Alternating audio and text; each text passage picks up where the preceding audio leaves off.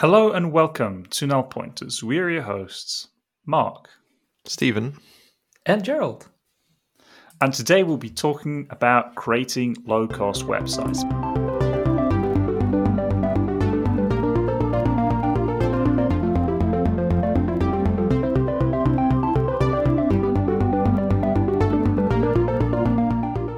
But before we get to that topic, did you guys see what Bill Gates' favorite mobile platform is? I'll spoil it right here. It's not Windows Phone. Oh. But it's Android. What? What do you think of that? Everyone has their right to an opinion. That's my thought. And he says the reason why he chooses actually Android over iPhone is because the Microsoft apps are sometimes installed by default on those Android phones, and he just prefers the way they work on there. I mean, because he's pulling a new phone out of the shelves every week, or how often do the pre-installed apps matter? How that? I don't know. But I think I read a few years back that some Android vendors, they now bundle all the Office apps right into there. So I guess that could be nicer. But also, like if you put in a little bit of effort, I mean, on iOS 14, you can now put in Outlook as your default mail. You can even put in Edge as your default browser. So you can swap out many parts so that it feels like more home. But yeah, I mean, as you said, Stephen, everybody has the right to his own opinion. But yeah, it's now official. Bill Gates seems to prefer Android over iOS. And you have that other thing on Windows, right? Where you have I don't know what they call it, your phone, my phone, our phone, someone's phone, where you can mirror your screen, and I think you can interact with it. And you get your notifications and that kind of stuff from your Android phone on Windows 10. I've obviously never used it because I don't use Android, but you know. Yeah, that's true. Now that you mention it, but yeah, I don't know if that will make me move over to Android, to be honest. And they have the whole Surface Duo thing running on Android, so basically he couldn't say something else. Yeah, that's true. That's true. But that's, again, another story, right? I mean, there you got like two screens. It's like a mini laptop where you can cram all your figures together. Yeah, I'm still waiting for my gift Surface Duo from us, from our listeners. Yeah, from our favorite listeners. No, I don't know. I'm not choosing here. I mean, everybody's welcome to give me that gift. Yeah. But I think actually that they can now. I saw a news item the other day that they are now expanding sales to Germany and some other countries, UK probably. So not just US anymore. So it increases your chances of getting one, maybe. Yeah, we'll see how that goes. Speaking about seeing how that goes, talking about websites, I don't know, did any one of you, like in the good old days, when we were young and the future was bright and yeah, all that good stuff, ever write your own website using HTML, CSS, and because you were like super cool, you also put in some JavaScript just because you could? Yes, of course. And man, then I discovered ASP and PHP, so all the cool things basically. Yeah, I did all the things. I was like the cool guy in high school. That was definitely a thing. And also because I found out that Full Feet was that a game? Was it also called internationally like that, where you have that little spaceship that goes around the edges, and you have to go into the playing field and then cut off a little corner and then clear the whole playing field, but there's a big snake and it will try to eat your... No one knows what I'm talking about. Okay, well, it was looks. A game. It was a game looks. That was installed on our computer, and I found out that you had a command line argument to start it without sound, so we could just do our computer lab lessons. Just playing games. So I was pretty popular, I'll tell you. But anyway, websites. Yeah. So of course, that is, I think, what a lot of people start with, right? HTML, CSS. JavaScript to make it a little bit more dynamic. And then, like I said, at least that's kind of the route that it was back then. PHP, because it was easy to come by, easy to make mistakes, but also easy to make it work. So that's kind of the route that a lot of people seem to take. But I don't know, how's that for you? Well, I cobbled together many an iframe in Dreamweaver and Front Page and all these glorious tools from yesteryear. But yeah, I think I'm pretty sure I may find some hard drive somewhere with early copies of stuff like this. If, like, I don't know what eats hard drives, mice? Probably not, but if something has killed the hard drives, maybe just time could have done that. But yeah, they probably still exist somewhere in a digital copy. But yeah, I think it's pretty much what Gerald said. You start off with HTML, then CSS comes along, CSS 1, 2, 3. I don't know where we're at right now. And then the JavaScript stuff, of course. Well, I think it's still hot and happening JavaScript, but it's amazing. I mean, yeah, I heard JavaScript seems to be on the rise. Yeah, that seems to be something to check out maybe one of these days. But I mean, I remember like writing those websites. I think I was even still using Notepad at the time, so no highlighting, all manual indentation, stuff like that. And the sites, they were actually quite fast. I mean, you didn't have a lot of processing going on, but then as time progressed, a lot of my friends, when I started to get more into programming, they then suddenly threw around the LAMP stack word, the Linux, Apache, MySQL, PHP stuff, all the cool kits suddenly did that. And yeah, so you then had that. So suddenly having a website, writing HTML, CSS was no longer really cool because you didn't have a server with a database running on top of it. And I think then that got a bit more complex. But suddenly, these days, I think half of the internet, half of the websites are built in WordPress. I mean, that's like if you want something super easy to build, you just choose WordPress. Am I right? I do right now. Yeah, me too. It's kind of a pain. Well, it's not so much a pain. It's quite easy to set up. I think, as long as you keep to the themes and all the things that are available there, and I don't ever have to touch PHP again, then it's pretty all right. And it's, it's because everyone is using it, the WordPress stuff. We talked about this. I got hacked at some point. There is another episode. Go find it. That was actually another website. So I got my WordPress thing hacked too. I think we made fun of this before, that I got everything hacked. Yep. Anyway, because it even happens automated, right? Because, people forget to change their standard password probably, or there are so many plugins or themes and all kinds of things that people don't update. So whenever there's an exploit, you find hackers writing scripts to go out and search WordPress pages and basically hack them almost automatically, injecting them with malware or ads or whatever. But yeah, besides all that, these minor things, it's pretty cool and it's pretty easy to set up, and it's then pretty powerful. Yeah, and can't you also host WordPress for free? Like, are there like some services that you can just boot up your own website like in 0 to no time and also not have to pay for it? Is that still a thing? I think so. At least I think you could host it on WordPress.com, and then some DNS magic could do the rest. Yeah, I think you get some banner or something then, probably, because they're not going to give it to you for free, obviously. But I think you can do that. Fair enough. I remember with my very first blog, I don't know if it's even still out there, that was a WordPress blog. And I think my biggest issue that I had with then was more an ethical one. I don't know if ethics is the right word to describe this, but I had a problem with the idea that I wasn't owning my content. I mean, since I used a free hosted service, my blog posts, they weren't with me, they weren't on my disk, they were somewhere on a server. And if WordPress ever decided to go offline, which I think never happens, but these are the thought experiments that you sometimes do. Well, what if that thing happens and it never happens?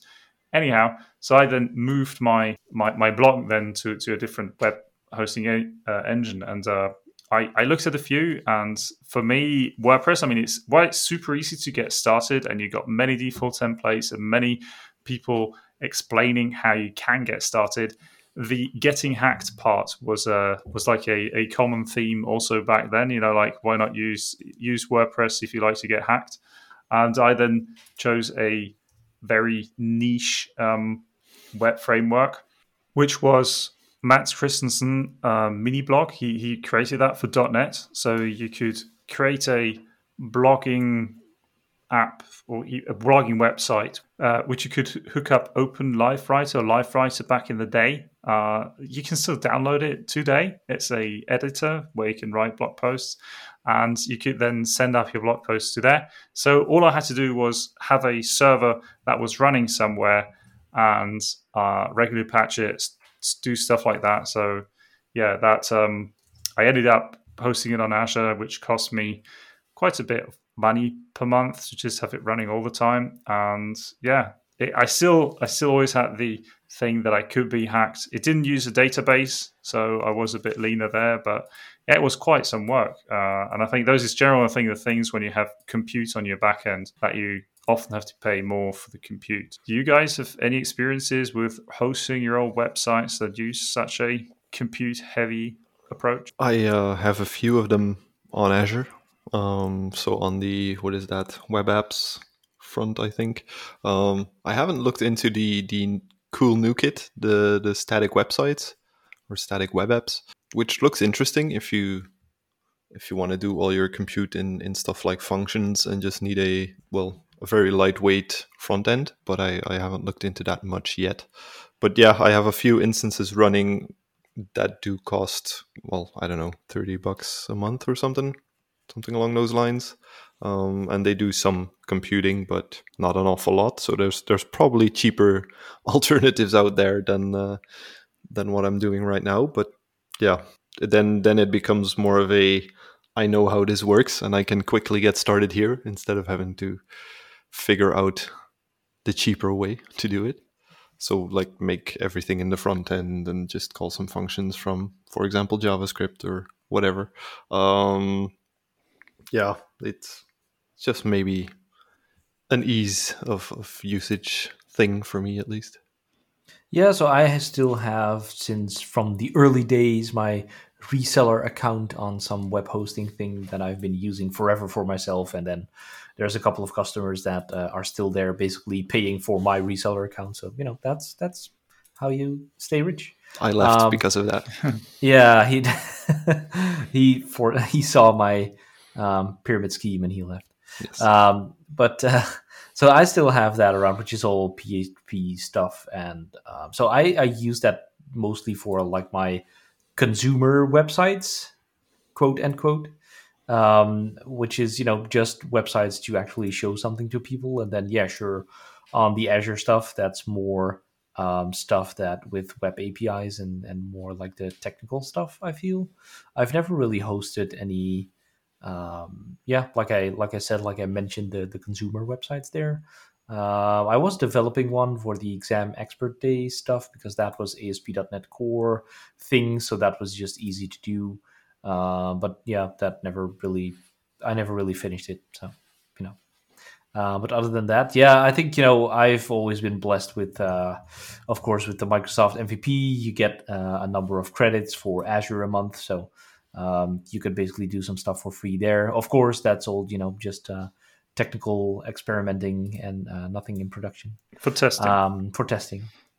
But so, it's probably the same pricing because, you can do a lot for free on Azure. But if you want to do, I don't know how it is today, but if you want to do like your SSL certificates, then you have to get a higher tier because you need a fixed IP address or something like that. And that will cost you a little bit more, of course. So if you want to do a couple of those fancy things, then your costs in Azure will go up. But yeah, that's kind of what I've been doing. And I think it also depends really what kind of site you are wanting to provide. I mean, if you have got a site that changes often or where you have the user entering some data that has to be processed and then stored in the backend, and you do that on and on. You need some kind of compute. I mean, you need some kind of database where you can store those changes. And that's, I think, also where these extra bits suddenly become mandatory. But sometimes all you do is actually write a more or less static website. So that could be, as you mentioned, Gerald, it could be a conference application where you basically host, hey, what is this conference about? The speakers, the sessions, maybe still some fancy Google Maps so people can find the venue, at least when that was a thing, when not everything was on the interwebs. And that's more or less all the change. So one could argue that the HTML, CSS, and maybe sprinkle some JavaScript approach from the early days actually could even work out here. It's just so much work to do this HTML stuff, writing things in that way. So that's, I think, also where, as Steven mentioned before, those static websites suddenly come into play. Yeah. So, for example, our wonderful podcast website runs on a static website. It is hosted on GitHub, and through a framework called Jekyll, it basically allows us to give it a markdown file, which is the post for a specific blog post, or for a specific podcast, I should say. And then basically, based on the timing that we give those posts, they go live on a specific date. And pretty much all of it is well, once it's set up, it's just a matter of making that markdown file and putting it in the right directory, and you're pretty much done. So that all that generation of HTML and CSS and less and Sass and what do I know what all those fancy CSS things are, that's all taken care of. Yeah, so and together with that, then we don't have all the compute things. So suddenly it's super cheap because you don't have to do all the compute. It just generates once, and then it's just basically a bunch of HTML websites. So that's super cheap to host, and also very safe because now suddenly everything can be hacked, right? So they can get in our space, they can change all the HTML, and still inject some JavaScript stuff maybe. But our data is still in our repository. Then they would also need to hack our GitHub in this case, which is backing all this stuff up. But beyond that, then we'll just delete everything from our web hosting. Actually, I think the hosting is done on GitHub in this case as well, right? So they would have to hack GitHub. I mean, it's not impossible, but chances of that are probably pretty low. But even if you don't do that, you can just wipe out your whole hosting space and then publish everything again. Of course, make sure you know why you're hacked and fix that too. But yeah, so super cheap, unhackable, air quotes. What else? Yeah, I mean, super cheap. I mean, it's like free. I mean, if you have your own GitHub account, you can create a website under your GitHub account.github.io, and you can host a website there. You can actually turn pretty much any repository that you have into a website. So in the settings, there is the option that you can enable it, and it uses Jekyll in the background. So GitHub, if you have a Jekyll websites template in your repository, you can say, hey, in that subfolder or in the root, you will find the Jekyll page. And every time you check in a change, it will then automatically build that for you. So there's no infrastructure needed on your end. And even the hosting is done then on a GitHub server. Now you could violate maybe some terms. So GitHub Pages, it's free, but you're not allowed to run your own business over it. You're not allowed to sell stuff over it. But there are also limitations in the bandwidth. So you're only allowed to transfer a certain amount per month. And also the storage, how big your site grows, is limited to a certain size. And that's also why we decided to split up our podcast website. So the website is all on GitHub Pages, but our podcasts, they're hosted on Azure on a file storage. So the link then points over there, and then you can download it from there. But I mean, comparing how much the cost is for hosting this podcast, I mean, we pay for the URL so that we have our DNS entry, but we don't have to pay for the actual hosting of the website. And what we then still pay for is for hosting our podcast files on the storage and for the file transfer. But it's compared to a normal website, I mean, you pay literally nothing. I mean, it's super cheap, and that's super cool, super awesome. We like super cheap. I know I do. So if I were to, like, let's say I have a website which is basically some pages that are pretty static, and I currently have that in an ASP.NET Core app, which, as you mentioned, runs on compute, so it'll cost me a lot more than just having a static flat website.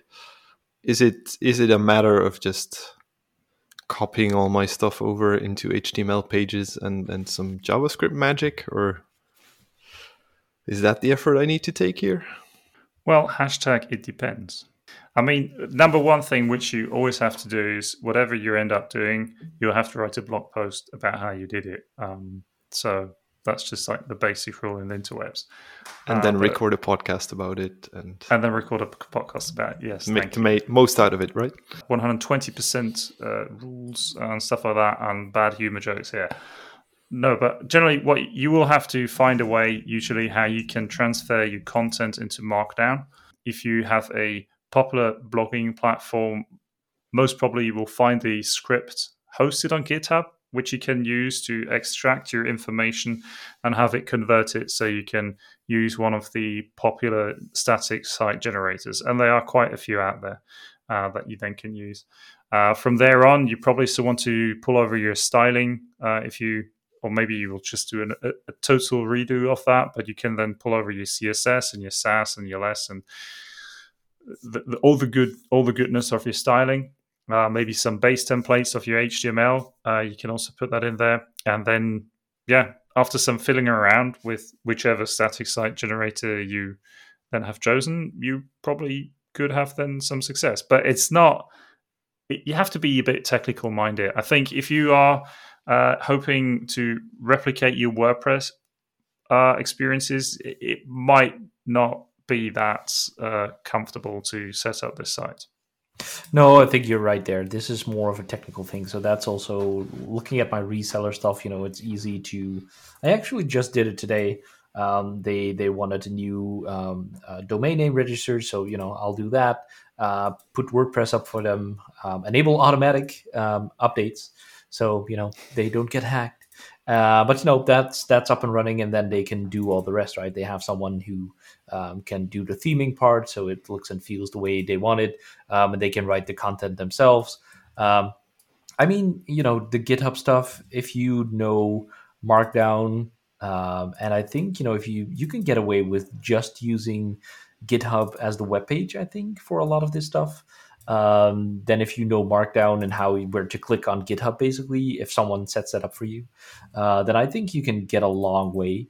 But yeah, it's more. I think over time, you will get more feeling, the feeling that you want to have more control over your things. So it would be good to have a little bit of a more technical background to get that stuff up and running, I think. Also, if you want to make it even faster, maybe not cheaper, but faster for other people, I don't know, is it actually pretty cheap? You can do a couple of other things, like, for instance, work with a CDN, which is a content distribution network. Am I right?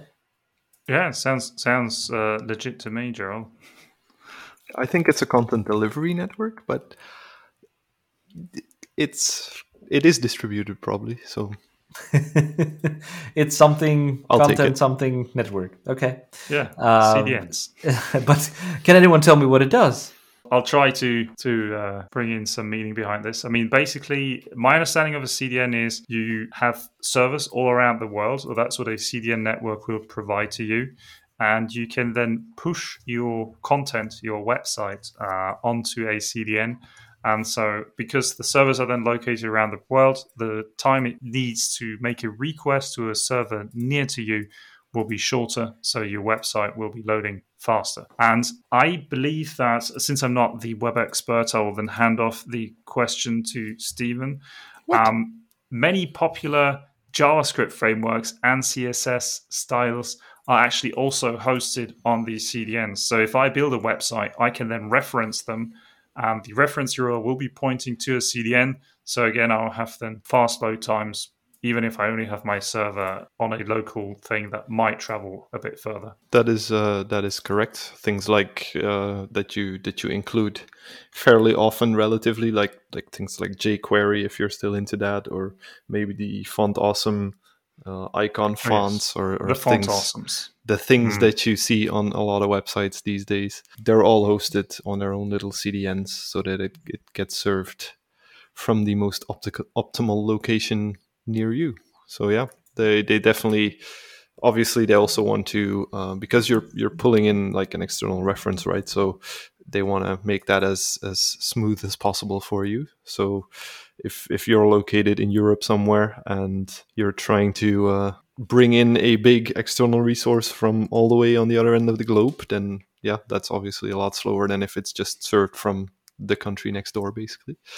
So yeah, a lot of people do that. Yeah, and another side effect from using a CDN is you reduce the traffic that actually hits your server. So I said before, GitHub Pages has got some limitations of how much bandwidth it will serve per day, month. I would have to check the docs. But if you strap a CDN in front, and some of them are actually free, so there's Cloudflare out there, for example, and you can then reduce traffic. And I mean, that can range from very low numbers to quite high numbers. But also depending on what website you're building, this can mean you can reduce the traffic to your site substantially. Cool stuff. So Cloudflare is, of course, one of them. We also, because Azure has everything, Azure also has a CDN, and there's probably more that we don't even know of. But yeah, they all do kind of the same thing, right? So they spread out your resources over multiple places in the world that you can probably configure. So loading will be faster for the ones that are the visitors that you're getting on your website, right? So yeah, okay, we already mentioned like our podcast website that's using, I think it's the Jekyll, right? What's the other? Did we already mention the other one? There's the other one that's also pretty common. Oh, the Hugo. Yeah, Hugo. Yeah. I think Gatsby is another one. I think there are quite a few out there. So Jekyll has been around for quite some time. I think it's built in Ruby. And so some people say Jekyll is slow. And what they mean by slow is the transformation from the Markdown files into the HTML can take some time. And if you are a news website which publishes news all around the day and many new updates every minute, that slowness could become an issue for you. But if you are running a blog and you blog once a day, I don't think that issue would really creep up that quickly. And I mean, blogging once a day is quite a lot. Am I right, Gerald?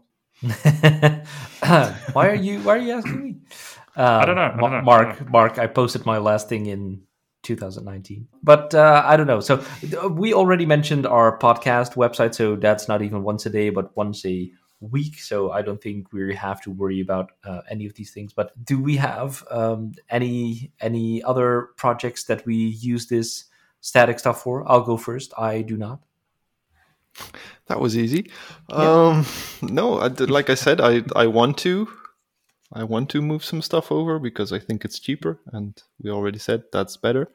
But no, I have not. I've recently moved my blog over to GitHub Pages. I used to host it on a .NET site. It was still the old .NET, not the .NET Cores.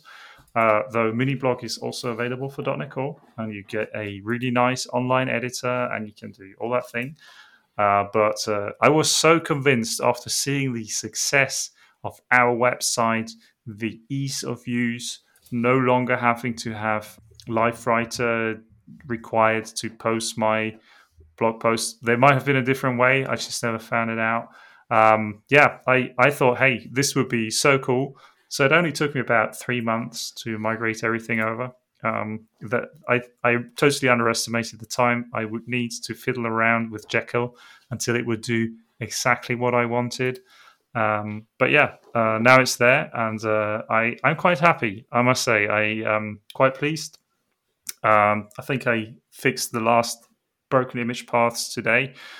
Now, the only thing I have to do is get back to blogging. The last blog post is from 2020, so yeah. So First blog post, the obligatory one, is how I moved my blog. And then I'm sure I'll find some other interesting topics around the mobile dev space or whatever I will encounter during my daily adventures. I thought your first post would be, where have I been all this time? I thought you should never really do that, because then you write the blog post, oh, I'm so sorry, now I'm back 4 years later, that's your last blog post. I mean, and then you have 3 of those posts underneath each other. Hey, I'm sorry, I will do better this time, I swear. But it's kind of the same for me. I would like to move, I think, from my WordPress stuff to something like this, because, cheap, unhackable, blah, blah, all the things we just mentioned. But I'm worried about, one, the content that's on there right now, how that will translate into Markdown or whatever. So I have to manually go through all the posts, which is over the years quite some, and fix all of them. And I'm worried for my SEO stuff that I will, break links and whatnot, because my posts right now, this is kind of a humble brag, but they're ranking pretty good usually in the search engines. So, it would be a shame if something happened to that. Yeah, that's true. I mean, I think that's one of the pains when you move an old website over to a new framework. I mean, you could take your WordPress website and move it over to another static. I mean, you have to look that your URLs are still the same. You will have to check that your XML feed is still at the same area, and otherwise you run the risk of losing all of your readers until your blog posts have been re-indexed. And that was also one of the things that took me quite some time to figure out how to configure all these things. And of course, the broken image paths all along the way. That was fun to fix those. But hey, I think I'm slowly there. And let's see. Maybe some things will break. But for now, the traffic patterns still seem to be about the same. So something seems to be working. And I think that wraps up our episode on creating low-cost websites. We have been your hosts, Mark Allibone, Stephen Davison, and Gerald Sluis. And let us know, what are your experience with building websites on a budget on Twitter at nullpointers.io.